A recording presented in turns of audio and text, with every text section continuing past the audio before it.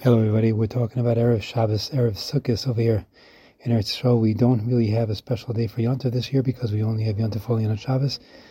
Very interesting, very interesting. I hear, unfortunately, that in America, in New York area at least, there's a lot of flooding. I hope the Jews over there, our Achinu B'nai Yisrael, will be able to do the mitzvah Sukkah over there.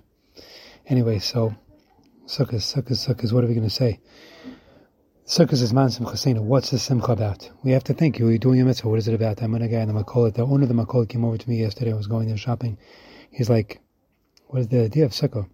I don't know how religious he is. So the idea of Sukkah is it? What happened? What happened on the 15th of Tishrei? Like, what are we commemorating? I understand Pesach, we went out Mitzrayim, Shavuos, we got a Torah. What exactly are we commemorating on the 15th day of Tishrei? Like, what's going on with that? And he asked me as well, does it say in the Torah that we celebrate on the 15th day of Tishrei? So I did. I, of course, told him that we do.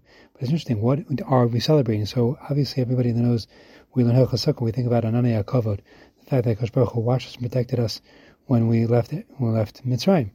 So I told him, listen, why do we do it? We do it because, why did Hashem do this? The Chazal tell us it's exactly 6 months apart, the other end of the South Pole. The South Pole, North Pole, it's like the other end of the calendar while we celebrate Sukkot, exactly 6 months away, the other end of the calendar from Pesach, because I explained to him, just as the rest of the world is out there enjoying the beautiful air during the course of the summer, and about this time of year, it starts getting chilly, they go inside. So we dafka go outside during this time of year to show that we're going outside only because it's a mitzvah from Hashem to do. That's the only reason, dafka, because to show that we're going out not for our personal enjoyment, because Hashem said He's going to protect us. So he asked me an interesting question. He goes, what's in January? Why don't we go outside in the middle of the winter? Well, it's too much? So, good question. I got to think about that one. The answer is Kadosh Baruch Hu told us. Kadosh Baruch Hu told us the 15th day of Tishrei is the day to celebrate. Now, the truth is it comes also 4 days after Yom Kippur, when we're all clean. And I showed him the Arizal says, famous Arizal, when you put your hand around somebody to give them a hug, basically your arm goes out. There's 3 parts. 2 large parts and one with the hand. When you give somebody a hug, you bend your hand in all 3 directions, you'll see that it's 2 and a tefach, 2 and something. That's exactly the dimensions of a sukkah. When Hashem is giving us a hug, when He is giving us the sukkah, mitzvah sukkah to go into. That's all very nice and beautiful. What is the sukkah teaching us? What is Man Simchasena? What's the big simcha in that? So I was thinking to myself like this. People run around. You see people in Mercedes. You see people in fancy clothing.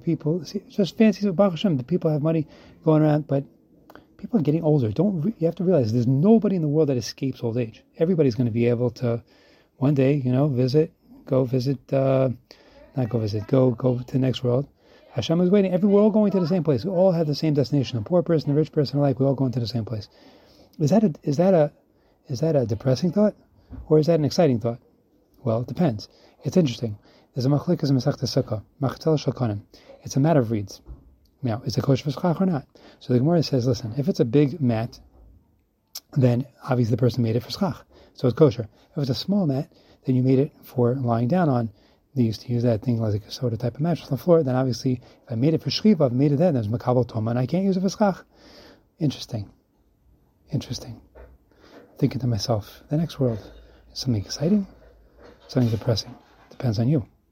If you think big, machtel shakanim, the one that you're making big for the schach, you're thinking long term. You're thinking the big picture. Let's think about the big picture. It's Hashem. He created the world.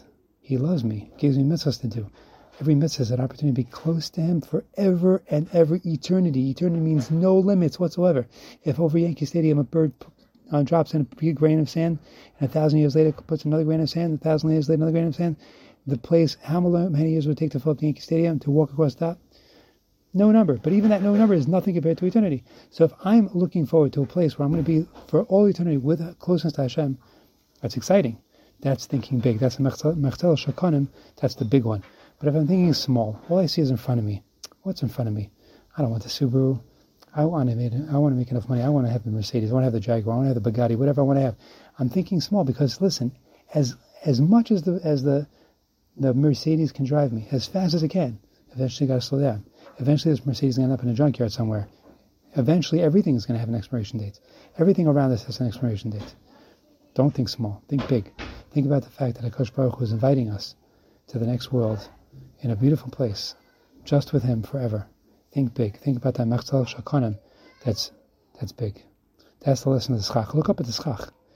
Look up. Look through the schach and see the stars. And think, Hashem, I see you. You're looking at me through the mat. I see you back. I'm not going to think small. I'm going to think big. That's Man Simchasenu. That's the biggest simcha in the world. Have a wonderful Sukkos.